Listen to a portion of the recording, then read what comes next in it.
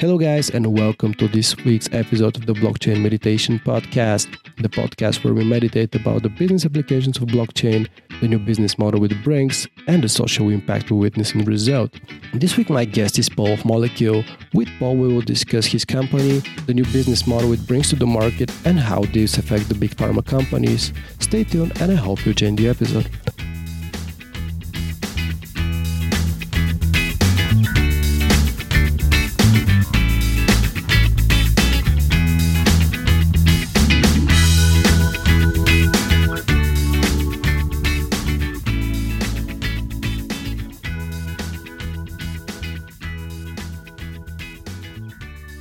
Hello, everybody, and welcome to this episode of the Blockchain Meditation Podcast. On this episode, I would like to welcome Paul of Molecule. Paul, welcome. Yeah, thank you so much, Nick, for being here. Yeah, it's a pleasure, mate. Paul, can you tell more a bit about yourself, and so our listeners have a better background about you, and how you started in the industry. You've been all over the place in the last couple of years. So can you tell us your story? Yeah, absolutely. So I first studied economics and political science in Switzerland. And kind of as I was studying, we had a small group of friends at university. We were trading stocks, so a lot of small cap biotech stocks, tech stocks, anything that kind of had a high volatility. One person in our friend group kind of introduced us to Bitcoin because he was doing an internship at a small Bitcoin trading firm in Switzerland, which was back then a Bitcoin Swiss. So back then was one of the first companies doing anything in that space in Switzerland. And I got really, really fascinated by the underlying concept. So this was late 2013. So it was when the first bubble really came about, and I had a few Bitcoin sitting on Mt. Gox, but I lost them when the exchange got hacked. And then kind of wanted to do my university thesis on Bitcoin and kind of what it meant for the financial system. Unfortunately, all of the professors that I went and talked to shut me down completely. No one really wanted to hear much about the topic at the time. They deemed it kind of a Ponzi scheme. And as often the case. And then I kind of briefly worked in private equity, but started really looking deeply again into blockchain in late 2014, mid 2015, because I was doing an internship in Burma, Myanmar. And one of the huge problems that they have there is capital control. So how can money move across the border? Myanmar didn't have any cash machines or ATMs until 2012, so a very cash-based economy. And so I was looking into the potential of using Bitcoin for that. And through that, then really started going much deeper into the Dogecoin community, which I found really fascinating, like the way that it was growing at the time. And then through that, on Reddit, the Ethereum community. And then was living in South Africa in about early 2016. And at that point, kind of decided my career to just start focusing on Ethereum full time. So started running a few meetups, and we started our company Linum Labs there in early mid 2016, offering first kind of training to larger corporates that were also getting more and more interested into blockchain. And through that, worked on a digital identity project, and then through that project ended up joining ConsenSys. Worked at uPort at ConsenSys for just under 1.5 years, and then left ConsenSys in May last year to focus full time on Molecule. Awesome, thank you. I wonder, by the way, what your professor would think about Bitcoin right now. It's kind of a fascinating thing how things turn around. So some background about our listeners. Actually, we had the pleasure to meet Paul first. I think it was 2017 or 2018. I'm not quite sure. In South Africa, it was really fascinating community there. Actually, at that point, we were just entering the ecosystem. We didn't have a lot of expectations about the community in South Africa, but it was really, really good, and was really well, pleasantly surprised with what happened there. So it's really a hotbed. Um, all right, Paul, can you tell me more about Molecule?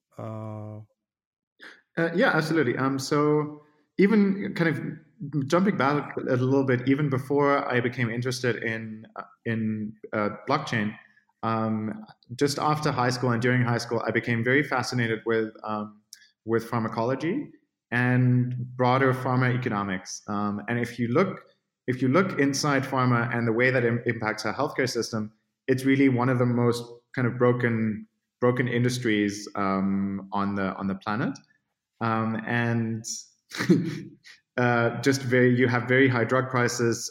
In some cases, you have very um, kind of bad medication coming onto the market, which you can most dominantly see at the moment in the U.S. opioid crisis, where last year alone there was over 50,000 people, over 50,000 deaths from overdoses from prescription opioids that were sold to the public by pharma companies. And then there's many treatable diseases that we could develop solutions for, but where there's not enough financial or economic interest from pharma companies to bring those to markets, for malaria treatments, for example, or mycetoma. And so I got very fed up with that after high school, and then kind of as a lot of new systems were emerging in early 2017, predominantly among them some of the work that Simon de la Rouvière has been pioneering, and that kind of I had the pleasure to meet and make friends with in Cape Town, around curation markets and token bonding curves, and kind of saw that other leaders in the space, such as Ocean Protocol, were really actively looking at these things to redesign, use system engineering and system design, how you can fundamentally change how an industry works, and then kind of came back and started really thinking deeply about these problems and how to apply solutions there. So Molecule in that way is an open marketplace or protocol for decentralized research, development, and funding of chemical intellectual property. So potentially imagine that you could create a market for any potential a piece of pharmaceutical IP, which could be a new drug, a therapeutic, and allow in that open market anyone to contribute both financially by buying into a market, but that then driving open source data creation around that asset. Because if I can buy myself as research, if I can put my research out into the open and contribute to that research openly around a new drug, then we now create incentives for open source to happen. And yeah, I can get a little bit more into it later on. So, if I understand correctly, basically you're decentralizing the research of the drugs first, and then you open source it. So you democratize the whole industry in a way. Yeah. So yeah, that would be our goal. And maybe if we go back a little bit, like so drug development today is very expensive. So it costs about $2.5 billion on average to bring a drug to market. It's very slow. It takes up to 10 to 12 years. 2.5 billion. 2.5 billion, yeah. Whoa. So there's different statistics on it. Statistics can range from 500 million up to 2.5 billion, but a lot of those costs come from. So those are the costs that are stated by big pharma companies, and now we have to imagine that these are massive companies that are trying to bring these drugs to market. The costs that are also in there are potential market failures. But one question that you can ask yourself, for example, is like, why should, as a society, as a consumer, why should you pay kind of the tail end of paying to keep a massive corporate structure intact to bring drugs to market inefficiently?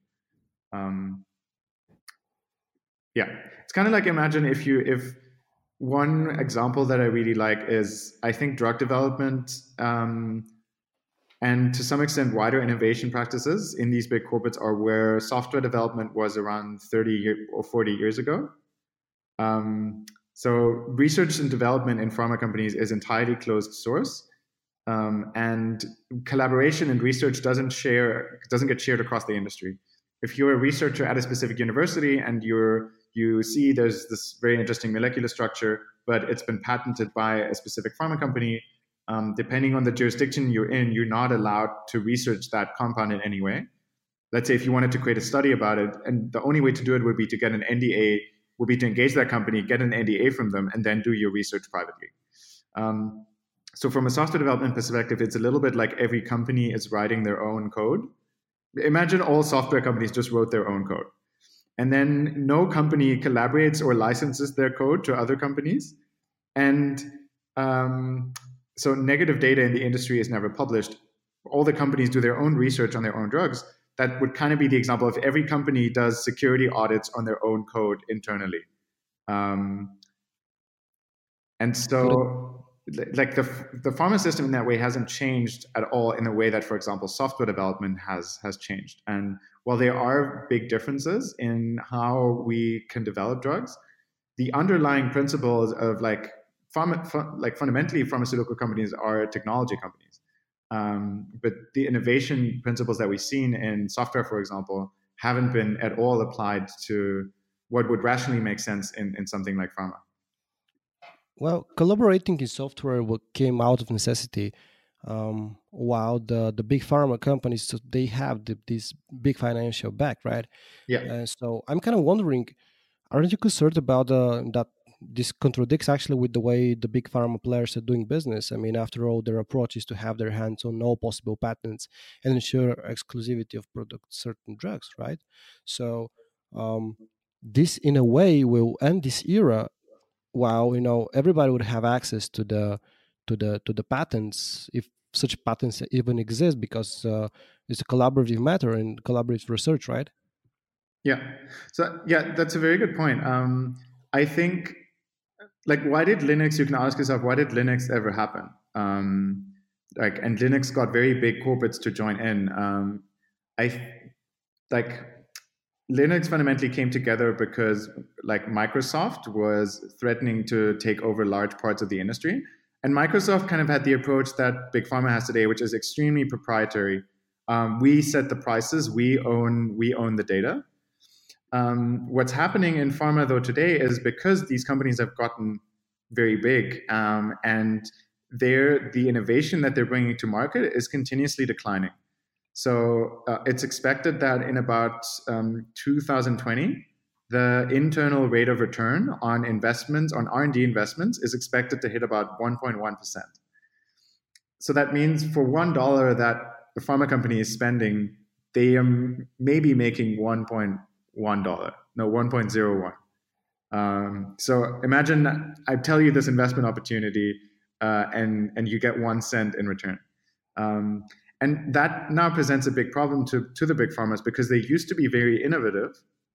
But what's happened over the past 10 years is that the percentage of revenue that they can derive from new products has continuously gone down. So basically, they still have massive revenues coming in, but all that revenue is derived from drugs that they developed 10 to 15 to 20 years ago. And they haven't created, either it's a cultural problem or it's a systemic problem. But within the companies, they're not creating new innovation, which means they are predominantly focused now on buying IP, early stage IP to mid stage IP, and kind of those big M&A takeover deals where, I won't name any names, but like where a big company buys up a small company to take in that IP, bring it to market, and then hike up the prices, which is also not a sustainable model.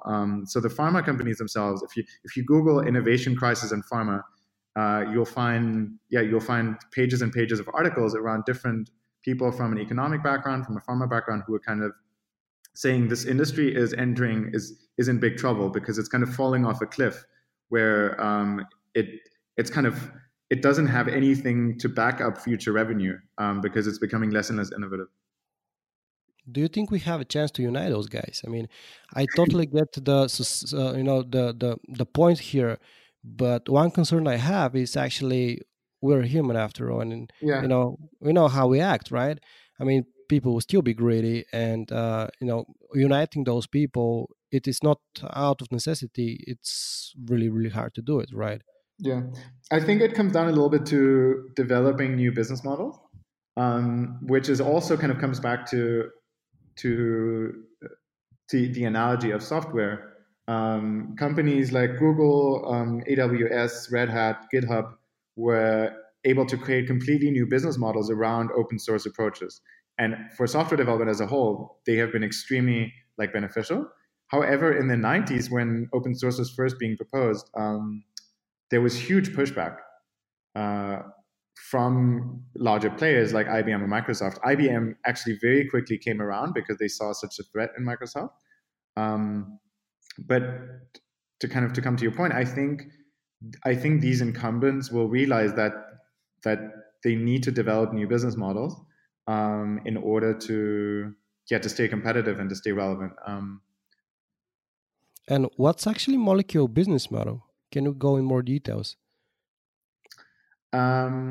Okay, so essentially the way that Molecule works for, or that the protocol would work for companies or research organizations, individuals, is that, for example, you as a researcher or as a small, let's say a small startup, you have a specific piece of IP, and often people are sitting on multiple pieces of IP. And in many cases, a company might have a very innovative solution, but they only have funding to develop the most promising, let's say the most promising drug that they have. What that also means is that a lot of intellectual property, especially when it's in patents, is sitting kind of shelved. So we've kind of claimed it, but we don't have the funding at the moment to continue developing it. And now that's kind of a bottleneck to innovation because that IP tends to be stuck in companies. So what would happen is, let's say I create a new market on the Molecule protocol for my piece of IP for this new drug that I'm proposing. It could be a new pathway. It could be a part of a drug, like how the drug is delivered in the human body. It could be a vaccine, so on and so forth. And I say I don't want to, either I want to sell a share in it, or I don't want to own it anymore, but kind of offload it into an open market. And so what I would do is I would create a market for this using a mechanism called a token bonding curve. And by the way, by a market, you mean a project? It's kind of a, it equals projects, or no? So it wouldn't be a project; it would be an actual market. So the first thing that I do is I claim digital ownership for that I am the owner of this piece of IP. Let's say you have a patent. You would say, "Hey, I own this patent. I want to put it on the Molecule platform." You would then, depending on what the use case is exactly, you would need to move that patent into a different legal form. So, for example, one way to do that is you could put the patent into a trust, and the trust then has a legal agreement with the protocol where it says our assets are now being managed by the protocol, and in return you receive a certain amount of shares in the market. What would then happen is you first claim digital, like singular ownership in the form of a NFT, a non-fungible token. And then you take that NFT and you move it into a token bonding curve, which is the market. And then you let anyone, from that point onwards, depending on how you define the parameters of the market, anyone can freely buy shares in your piece of IP. Now, those shares, depending on the use case, can mean multiple things. They can mean research licenses. They could be royalty licenses if your drug ever gets commercialized, or they could be actual ownership. Actual ownership gets a little bit more complicated. What that then brings in as well is there's several governance functions, depending on how distributed you want the drug to be. And for some use cases, it can make a lot of sense to have, let's say, if it's so one example is the Open Source Pharma Foundation and Open Source Pharma Movement, which is a set of researchers from India to the UK to Australia that are working on tropical diseases. And they submit they submit data about their findings of potentially using different molecules to treat specific diseases in an open source repo. Now, a project like that would kind of be like a community developed drug. Depending on the use case, that would work differently than if you said, we're a company, we want to sell 40% of ownership in the IP, we're keeping the remaining 60%, we want to raise X amount, and here are the terms. So we envision that depending on the use case, depending on the type of IP, there would be different user flows and kind of different interactions. But let's go back a little bit. Like when your market is set up, technically anyone who's interested in that piece of IP can start buying shares in it.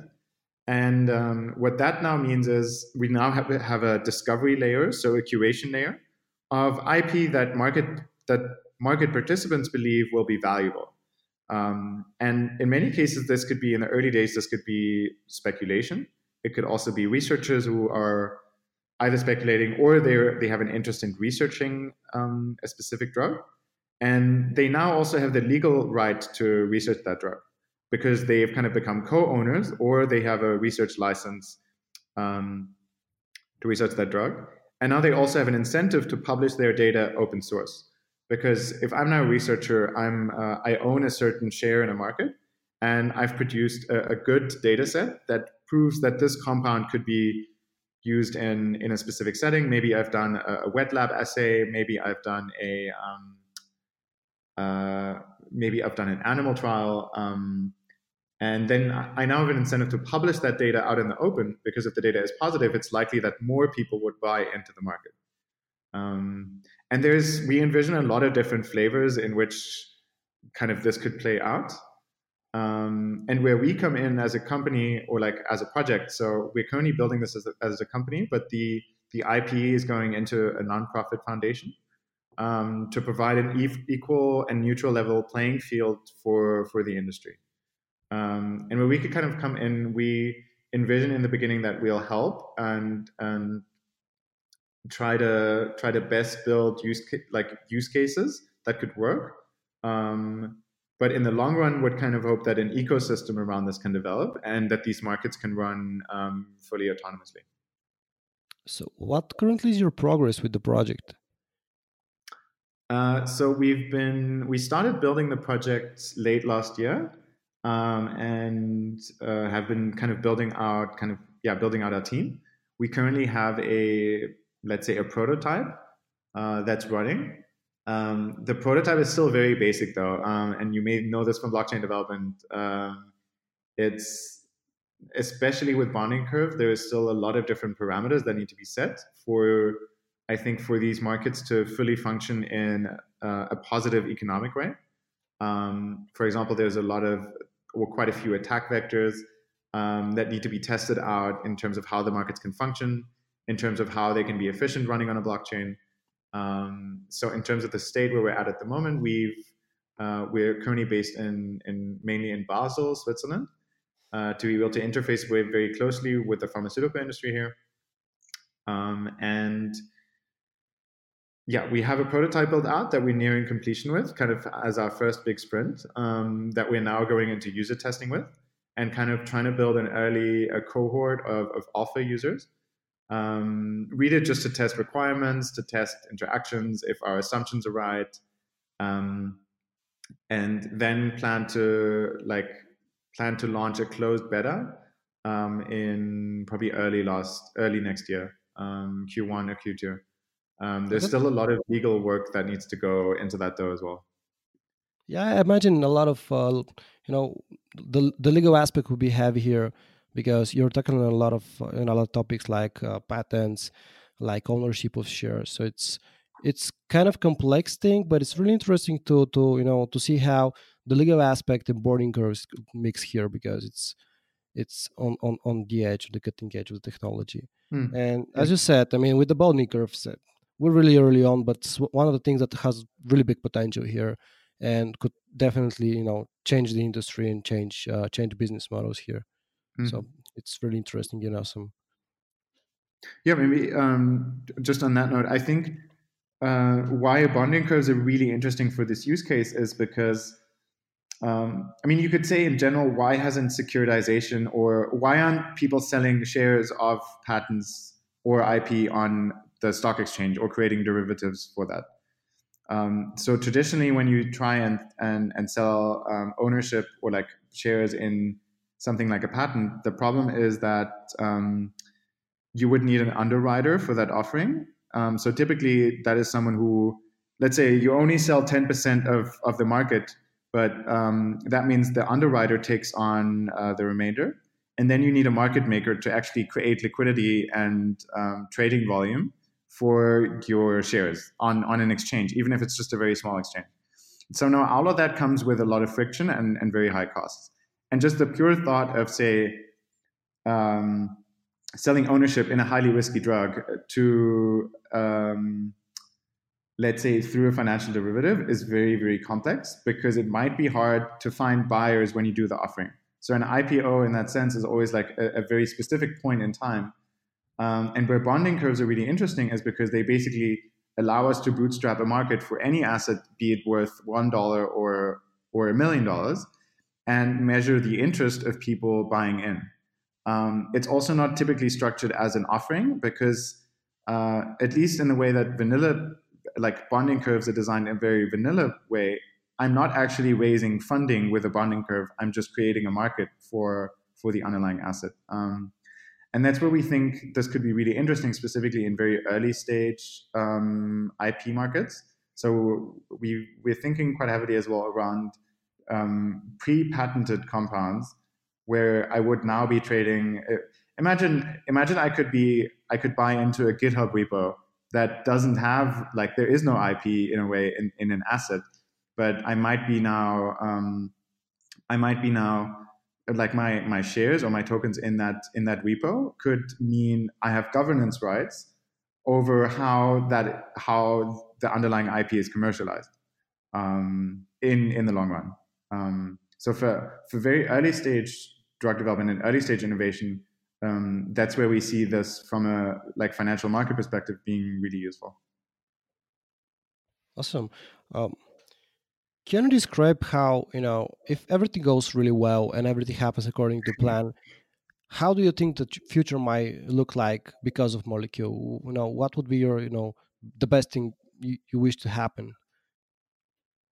Yeah, so the whole reason why we're building this, or like what I'm really interested in, is to make healthcare and medicine and biotech more open, and to make it a public utility. I think in the same way that things like the internet or things like certain types of software or knowledge should be open. I think in the same way that having access to the best healthcare and having access to human innovation should be something that's open as well. And the way that the pharma industry has evolved around this is extremely exclusive and non-open. There was kind of a scandal last year where I think it was a hepatitis treatment was one of the best new treatments. It literally cured it, but a single treatment I think was $84,000, and the people who have hepatitis are normally the type of people who due to their living circumstances can never afford that. And so we've created this like abstruse system where the best possible medicine is actually not making it to market. And there's a common thing so Goldman Sachs wrote an interesting article in I think early last year titled "Is Curing Patients a Sustainable Business Model?" Obviously, curing people is not sustainable because you lose your customer, but healthcare should be curing people. So we should be focused on bringing the best drugs and therapeutics to market. But we've created a system where that doesn't actually happen. So even if we had great medicine, it's not in the current system's interest to bring that to market. And so my hope is if we have an open market, an open system, naturally, like if let's say one company has has 10 potential treatments for a disease, and they find one new one that is much better, much less side effects, and makes all the other ones obsolete, they would be stupid to bring that to the market because they're killing their own revenue. But in an open system, naturally people would bet on the drugs that make the most sense for people. And so yeah, my hope in this is really that this could spur a whole new wave of innovation in an industry that really needs it, and empower scientists and researchers, and most importantly, empower patients and the people who rely on these things. What's the one thing you need to further progress your project Molecule? The one thing we need. Yeah, if we can, you can wish for everything, and if the community can help out and support your project, what would be the one thing you wish to have and currently need? I think there's too many things in parallel. Yeah. I guess the one thing that I would really wish for is that we could get awareness quickly with all of the different user groups that this affects, like kind of raising awareness, because it's what we're trying to do is highly ambitious, but the more people we talk to, the more everyone tells us this makes a lot of sense for this industry. So I guess one is awareness, and I guess another one would be you can never have enough funding to build something this ambitious. Yeah. This is broadcasting, your message to the universe. Thank you. What's your final words to our listeners here? Yeah, guys, thank you so much for tuning in. And thank you so much, Nick, for setting this up. This is great. If any of you are interested in the intersection between blockchain and pharma, or open source and pharma, if you know anyone, if you have someone that's affected by high drug prices, like please feel free to reach out. Always keen to get feedback and hear thoughts on what we're building. And spread the love. Spread the love. Paul get more. Yeah. Thank you, Paul. Okay, thank you so much, Nick. Take care. Hey guys, thank you for listening. I hope you have enjoyed this episode of the Blockchain Meditation Podcast. Please make sure to subscribe and comment and stay tuned for our upcoming episodes. See you soon.